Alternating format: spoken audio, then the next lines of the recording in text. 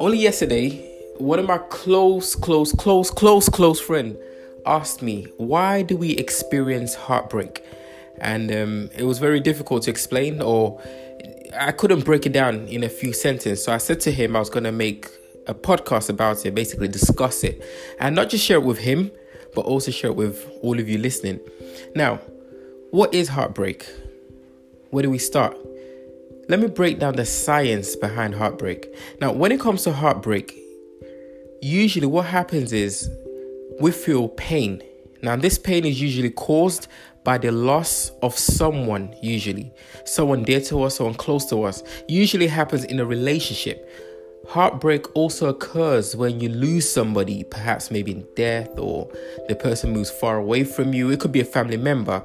And the pain you experience from that is actually what we describe, or what we will be describing as heartbreak. But just for simplicity, we're going to be talking about heartbreak that's connected to relationships. So the question is, why do we go through heartbreak? Interestingly, why is it that when we are heartbroken, maybe in our first relationship or second relationship, a lot of times we move on and then we get on to another relationship, we enter a new relationship and don't experience heartbreak? All of that will be considered in this discussion. Now, let's think about it physically. When humans feel physical pain, the ACC part of our brain is stimulated. The ACC part of our brain is stimulated. Now, the ACC literally means anterior cingulate cortex. So the anterior cingulate cortex part of our brain is stimulated when we experience physical pain. Now, similarly, when we go through heartbreak, the same part of our brain is usually stimulated. In effect, the same thing happens when we experience both physical and emotional pain. And this is why you would hear many people give expressions such as, I felt burned when they go through heartbreak. I feel scarred when they go through heartbreak. You hear people say, it was like a slap in the face, or he ripped my heart out. Or you hear people say, I feel heartbroken. Now, all of these are physical terms to describe the emotional pain we go through when we are heartbroken. So, because it's an emotional experience, there isn't any other way of describing it properly except giving it physical attributes. And when we give it physical attributes, we convey the pain that we are actually experiencing. So, once again, the anterior cingulate cortex part of our brain is stimulated. That is what's responsible of us feeling the pain we feel when we are heartbroken. Now, most people, the majority of people, especially those in relationships, have previously experienced heartbreak. Very likely, you listening to this audio shows that very likely you may have experienced heartbreak, or at least you know somebody who has experienced heartbreak. It's a normal occurrence in life. It's something that most of us have to go through, and something most of us have gone through. So let's think about it physically. Going back to the physical pain, the reason why we go through physical pain, or why we feel and experience physical pain, is because it's a way of protecting us. We are protected when we experience physical pain. So physical pain is not always bad. Physical pain has some benefits. Now, of course, when you're going through that experience, it's not pleasant. But in the long run, as humans, we must experience physical pain. Even animals experience physical pain. Why? Because, like I said, it protects us. Now, when it comes to emotional pain, the same thing is true. Emotional pain is also important that we experience at some point in our lives. It helps and it protects us. But we're going to come back to that later on. Now, let's illustrate this point. Supposing you burnt yourself by touching a heated stove. The pain you experience from the burn would stop you from repeating that same mistake. So when we touch something that's damaging, the pain we receive from that, the experience we go through, would protect us from putting ourselves in that situation again. So what happens is, the next time you see a stove, you would approach it with caution. You would ask the owner of the stove if it's hot. You might get close enough to feel the heat. And if there is no heat, you know it's not heated. You know you're safe. If it's a bit hot, then you know to back off. Now, this happens because we've experienced the pain from touching the heat. This is also how children learn. When children grow up, they fall, they graze themselves, they get injured, and all of this teaches them to avoid certain dangers.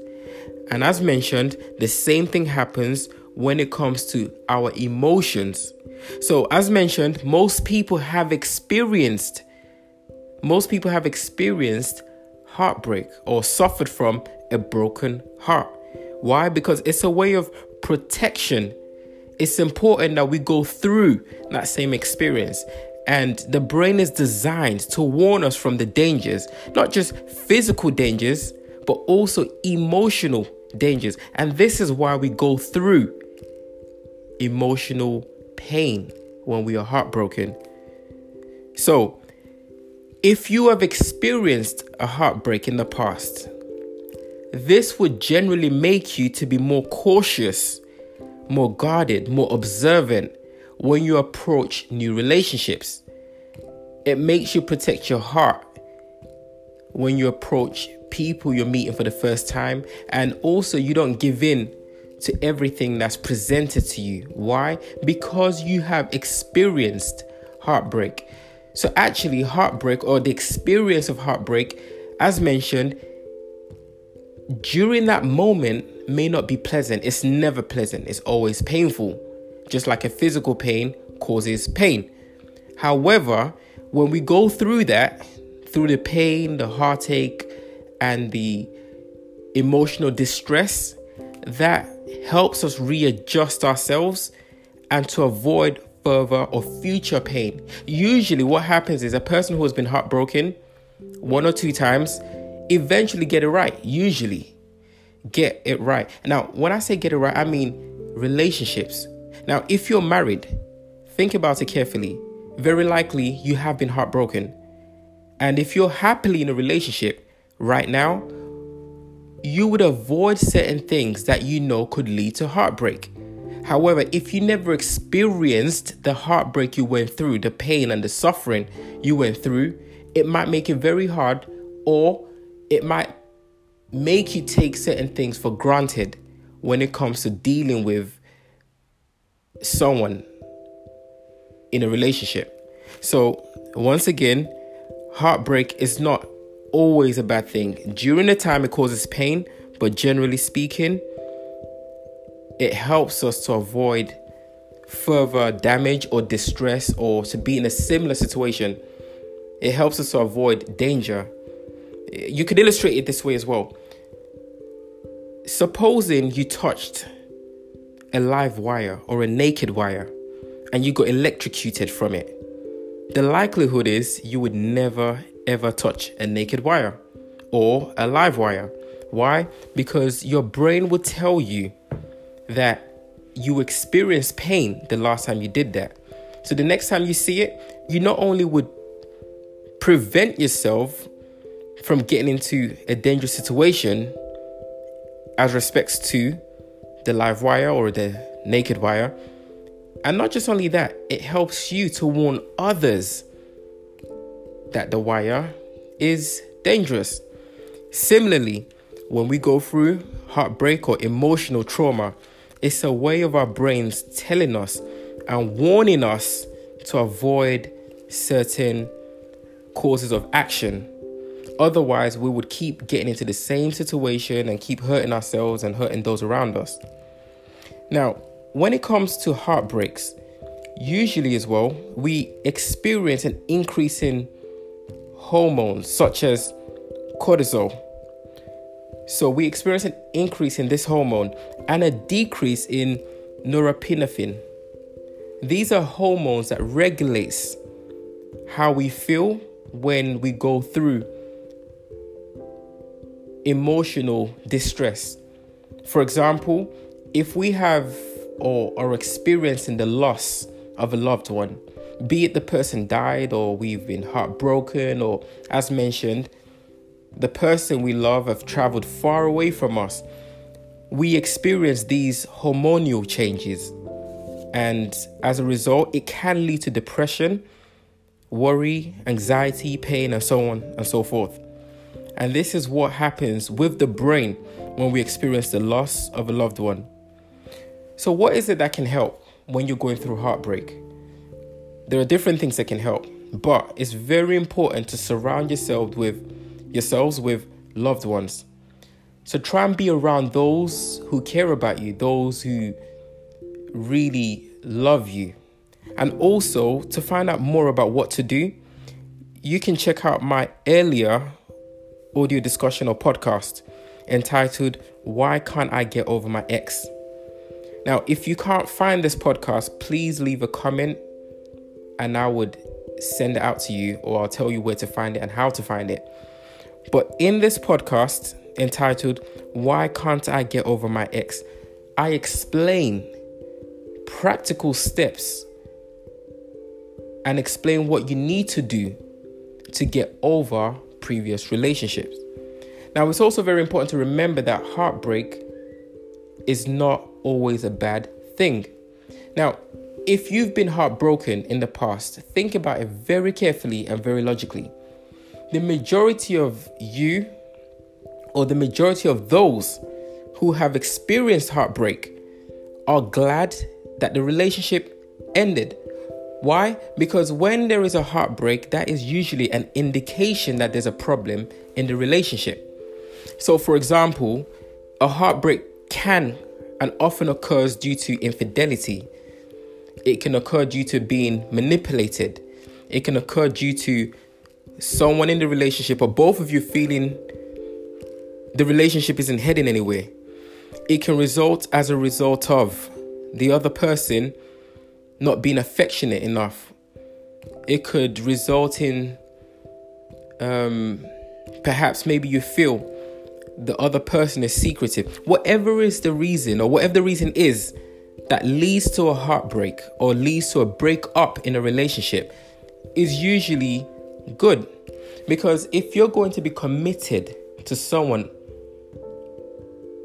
in the long run, you want to be with somebody who you can trust, and you want to be with somebody who you feel cares about you just as much as you care about the person.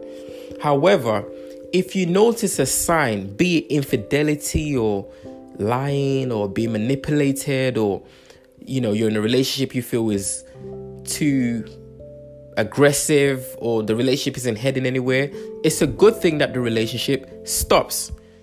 Otherwise, you would eventually suffer, and the longer you leave it, the more problems you would face. Think about it this way.